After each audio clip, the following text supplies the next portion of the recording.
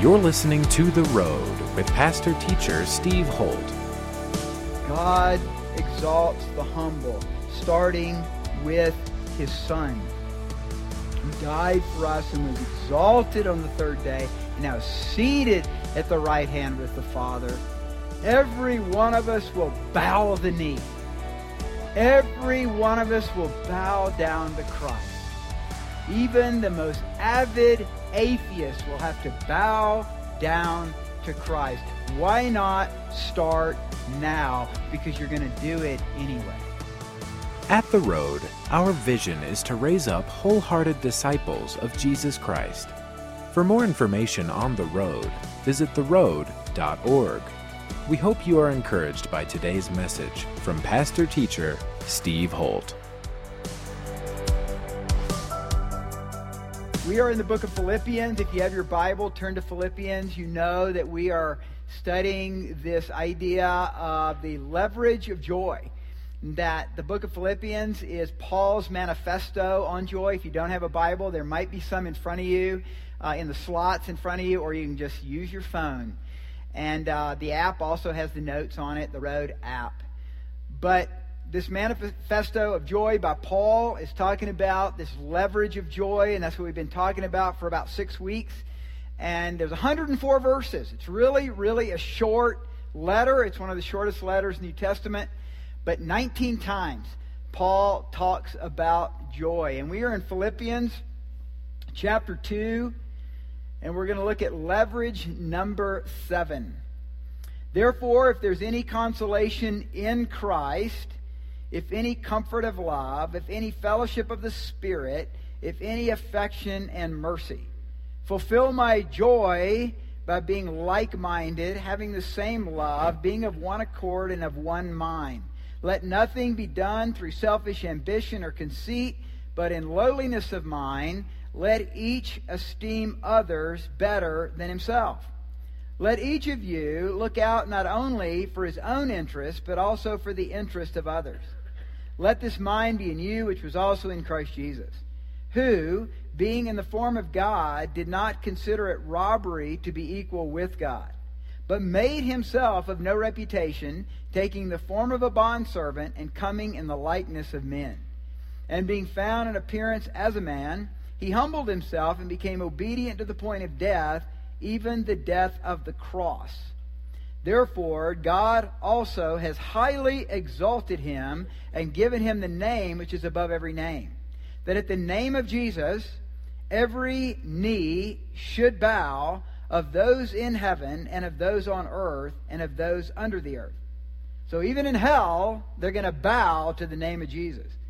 And that every tongue should confess that Jesus Christ is Lord, to the glory of God the Father. So this is Paul's favorite church. He loves the Philippians, and he knows they've been under pressure, and there's been a lot of persecution. And he's talking about two areas of divisiveness that are hitting the Philippian church. One is from without, and that is persecution from the Jews and even some from the Romans because of the province there in Philippi. And it was such a popular place for ex-Roman soldiers to go. It was populated with many men and women who considered this kind of like the second home away from Rome. So it was called the Little Rome.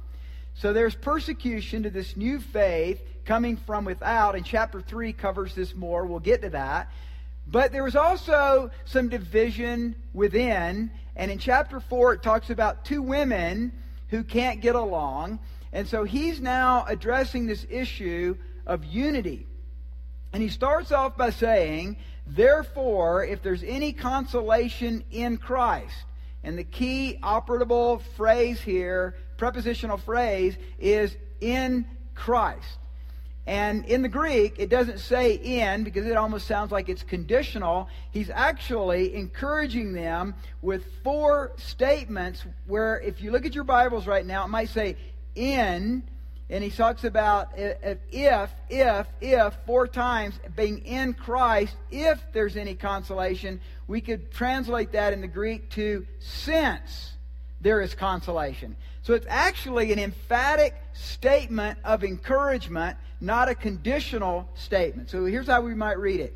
Therefore, since there is consolation in Christ, and since there's a comfort of love, and since there's fellowship of the Spirit, and since there's affection and mercy, fulfill my joy by being like-minded, having the same love, and being of one accord, of one mind.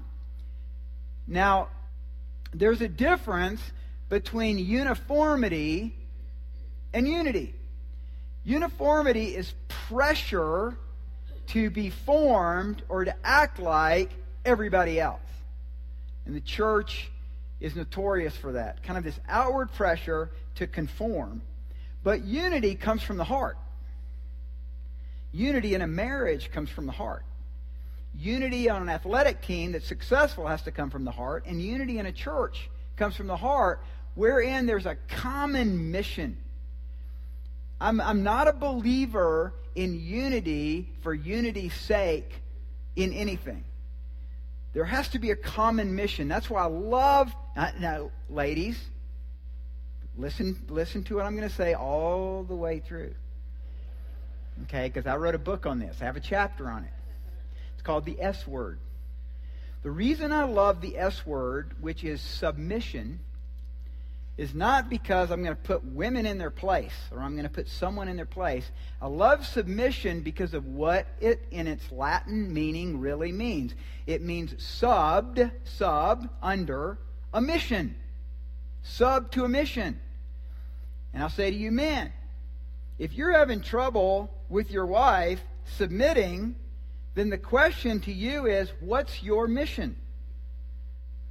So many marriages have no mission. There's nothing to sub to except you. And that's not good enough. God calls us to a submitted heart in the church, the mission of Christ. To a family, mission of Christ.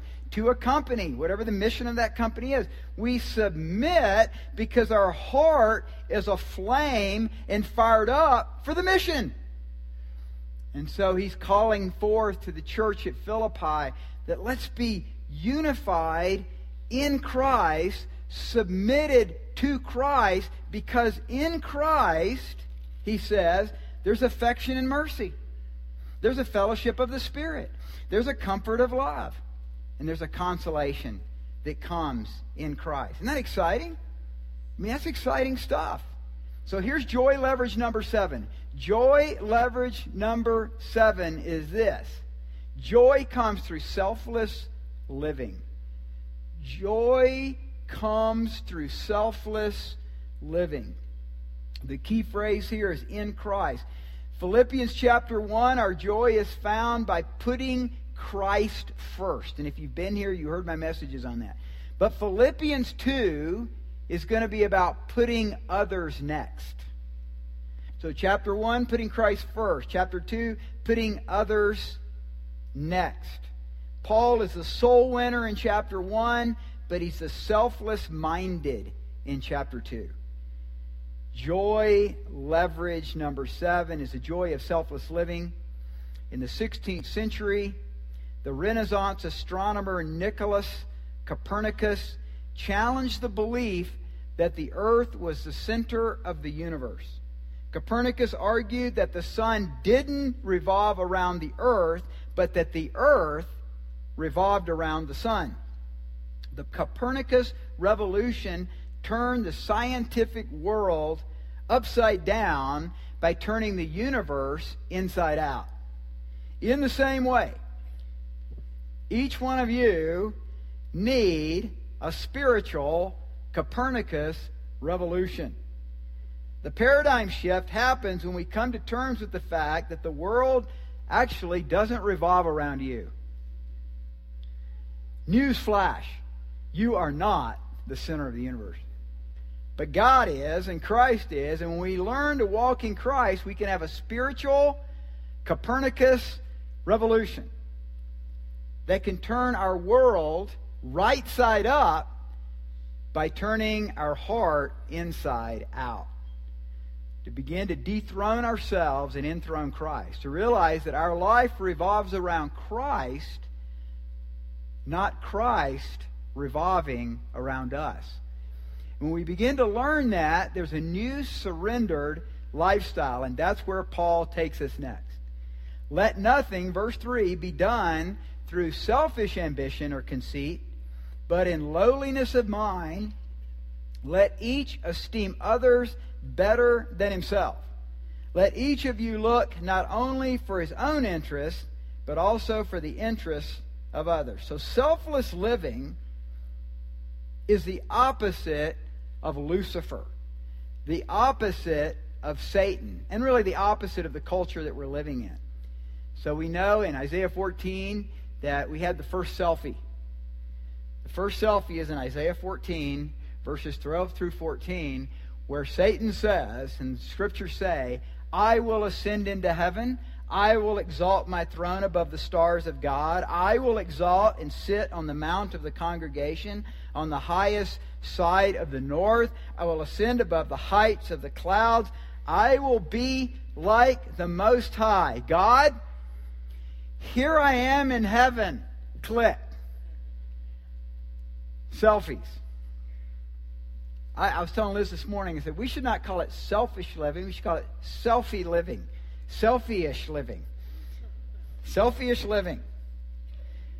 So for guys, you know, I was going through some of my pictures last night. I don't know why I was bored.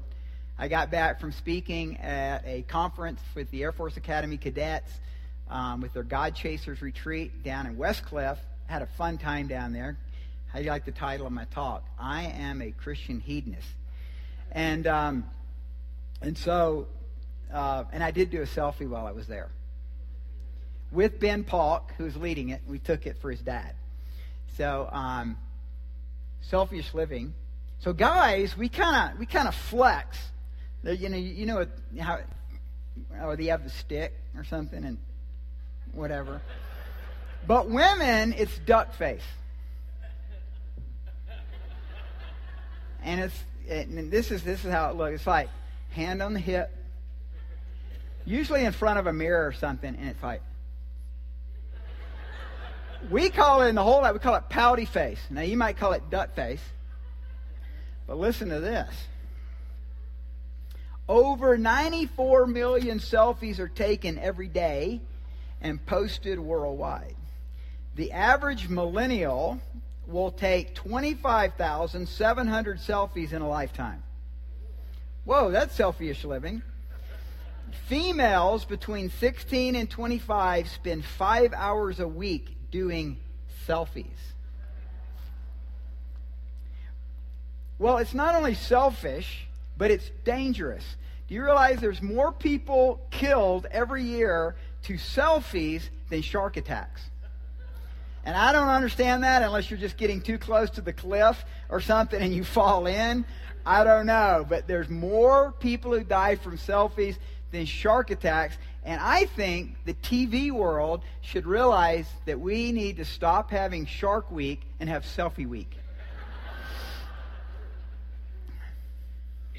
We are never more like the devil than when we practice selfish ambition and conceit.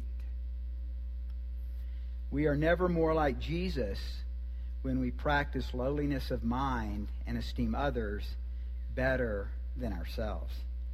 And the key word here is others. So 4 motives. I see in our passage 4 motives of selfless living that gives us joy. And the first is this: esteeming others better than yourself in your actions. So not just saying it, but actually in your actions. And Paul gives us, here in chapter 2, 4 examples of selfless living. Christ, in verses 5 through 10, in his giving of his life for us. Paul, through discipleship and leadership, verses 11 through 18. Timothy, in serving Paul, verses 19 through 24. And then Epaphroditus, in ministering to others, verses 25 through 30. So Jesus came not to be served, but to serve. So you're not the center of the universe, church. The road's not the center of all churches. I'm not the center of all pastors. You are, in a surrendered life, going to find joy when we realize that the world that you live in can, if you allow it to, revolves around Christ. And so the more we live in Christ, the more Christ changes the motives of our heart. Here's what's interesting. Even psychology is realizing the healthiness of selfless living. Thomas Plant, Ph.D., professor of Santa Clara University, and adjunct clinical professor of psychiatry at Stanford University, found that people who serve others at least 2 hours per week over many years reduced mortality by 40%. That people who served others handled stress better than those who didn't. Especially when you serve people less fortunate than yourself. The levels of compassion and empathy rise, and actually you become healthier. Quote, one team of sociologists tracked 2,000 people over a 5-year period and found that Americans who described themselves as very happy volunteered at least 5.8 hours per month helping others. This heightened sense of well-being might be the byproduct of being more physically active as a result of volunteering, or because it makes us more socially active.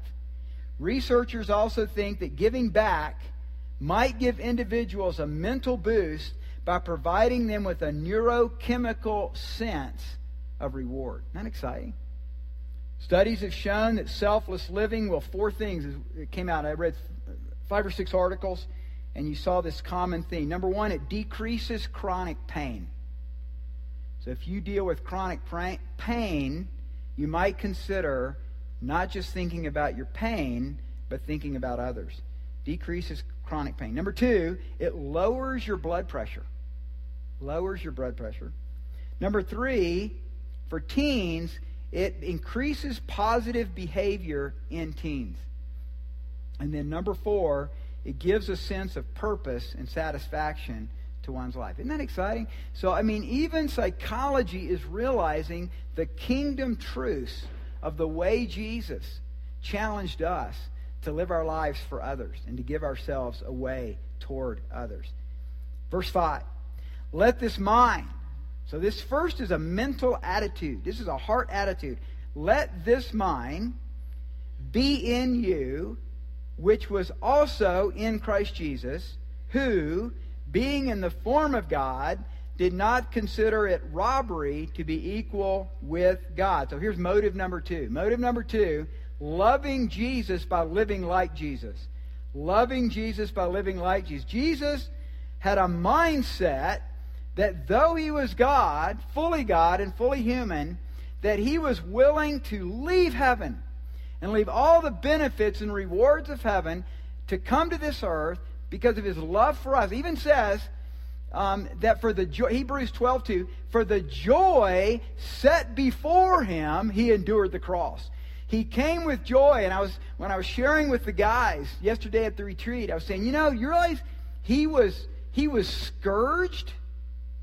Jesus was scourged, 39 lashes with a cat of 9 tails. That means 9 leather straps coming off this stick, this post that the Roman soldier would carry that had metal slithers in it and stones that ripped the flesh, that caught the back of Jesus and the top part of his neck, and then they just ripped it down his back. Most men going to crucifixion died because of the scourging alone. Ripped down through the flesh and the outer areas of our skin down to the very organs being exposed. Ripped that way, and to such an extent that Jesus couldn't even carry the cross the entire way to Calvary. Someone else had to carry it for him. For the joy set before him, he did that. And I think it's why Paul says it in other places. You haven't even resisted sin to the point of the shedding of blood like Christ. I'm reminded of that. I couldn't sleep last night. I woke up. I have struggle sleeping right now. I think my adrenals are all messed up.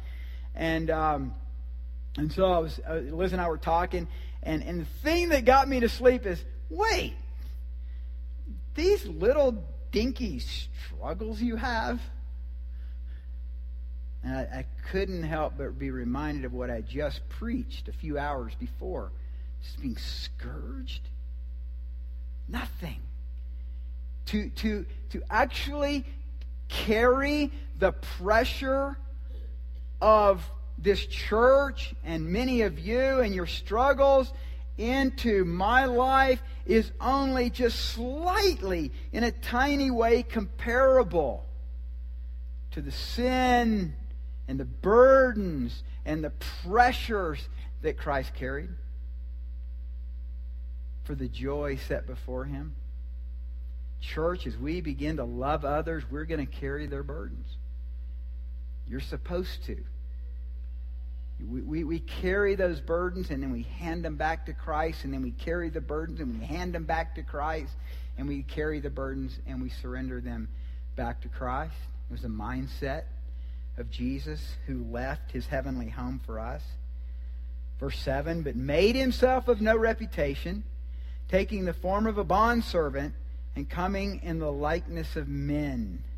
Motive 3, for the joy of selfless living, serving others like Christ. And this church is full. Unbelievable. Never been around an organization of so many people serving as this church. I mean, I come here on a Tuesday or a Wednesday or a Thursday, and people are coming in and they're coming out and they're coming in and they're coming out and they're fixing this and they're fixing that. Steve Clark and his team of volunteers are just starting to grow this little army. Little army starting to happen of people serving. And how about those donuts? How about that coffee out there? I mean, somebody put it together. Daryl and Della do that, and we've got a roadmap. I'm going to come in and speak. Everything else has been done by volunteers serving. And guess what? They're all happy. They're happy. There's joy in that. We're going to do Springs Initiative. We're going to do Springs Initiative this summer. We do Springs Initiative every summer. We had twice as many people serving in Springs Initiative last summer as we did the summer before. And we had twice before that. And we go and we paint a house. Fix up a house. We got a group going to Guatemala in the 1st of June. And you know what? They're going to all do it joyfully.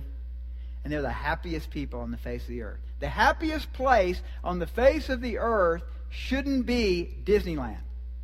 It should be right here in the local church. We should be happy. We have Christ, but also loving and caring about others. And it's interesting that Paul speaks of himself as a forerunner so many times in his letters, but here he calls Jesus the first forerunner of being a bondslave, of being a bondservant. That's why Paul says, again, numerous times in his letters, I'm a bondservant of Jesus Christ. James names himself as a bondservant of God and of the Lord Jesus Christ. Simon Peter, a bondservant and apostle of Jesus Christ. Jude begins his short letter with a bondservant of Jesus Christ. And a bondservant was one who was a slave who had been set free by his master. And then he chose to be a slave, again, Deuteronomy 15, because he loved his master. Men and women, God's called us to be bondservants. Not because of duty, but because of devotion and love for Christ. And it's the greatest joy. It's the greatest happiness of our lives. That's why I loved giving that message yesterday, being a Christian hedonist. That our greatest satisfaction comes in Christ. Nothing compares with it. And being found in appearance as a man, he humbled himself and became obedient to the point of death, even the death of the cross.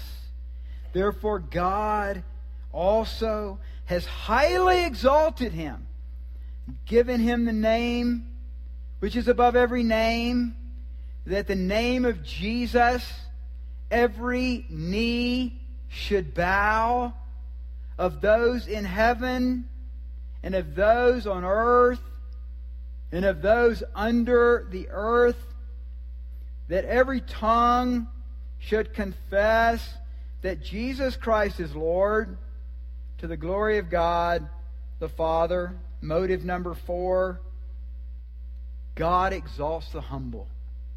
God exalts the humble, starting with His Son, who died for us and was exalted on the third day and now is seated at the right hand with the Father. Every one of us will bow the knee. Every one of us will bow down to Christ. Even the most avid atheist will have to bow down to Christ. Why not start now? Because you're going to do it anyway. Why not begin eternal life now? And big reason is because many of us think that eternal life is out there someday when we physically die, and yet the Scriptures are clear. Christ said, I came that you might have life and might have it abundantly. Eternal life can begin right now. This abundant life can begin right now by bowing our knee to Jesus, to giving our heart to Him completely. That's the joy. The most unhappy people in the world, I believe, are not unbelievers, because many of them are just ignorant pagans. The most unhappy people in the world are those who know Christ, they've given their heart to Christ, and they choose to go back to selfish living. And so they've got this selfie life, and yet they know, and there's this tug of something greater, but they won't dive in because they've still got this way of thinking that it's between me making myself happy or Jesus making my life boring. That was my story. I thought about Jesus and I went, man, I want to do this and I want to do that. I'm going to have to quit doing that if I do this. And Jesus is boring. And then God brought a Copernicus revolution in my life. And I realized, wait. And that's reading John 10:10. To me, John 10:10, he said, I came that you might have life and have it abundantly, was so much more powerful in my heart and in my life than even John 3:16. For God so loved the world that He gave His only begotten Son, that whoever believes in Him should not perish but have everlasting life. Great verse. Love it. Many of us memorized it as kids. But it was what caught my heart was abundant life in Christ. Joy. Everlasting joy found in Him. It's what Pascal discovered. It's what Aristotle discovered in his own way. I believe he did. It's what Augustine discovered. It's what C.S. Lewis discovered. It's what many of the great philosophers, it's what they discovered. And in so discovering, they surrendered everything to Christ, and their life became not easy, but an inward joy. And so, church, there's joy in selfless living when we surrender everything to Christ, and He lives His life through us in the power of the Holy Spirit. James says, humble yourself in the sight of the Lord, and He will lift you up. Humble yourself, and He will lift you up. Peter says it this way, likewise, you younger people, submit yourselves to your elders. Yes, all of you, be submissive to one another, and be clothed with humility. For God resists the proud, but He gives grace to the humble. Anybody here need more grace than what you've got right now? Walk in pride, God resists you. Walk in humility and selfless living, and God will lift you up. And I want to be in flow with God. It's hard enough. You've been listening to The Road with pastor-teacher Steve Holt. We hope you have been blessed by today's message. To connect with us further, visit theroad.org. If you are walking through a difficult time, we want to pray for you. Go to theroad.org, click on the Ministries tab, and go to our prayer page to send us your prayer request. Thanks again for tuning in today, and be sure to listen to the next edition of The Road with Pastor Teacher Steve Holt.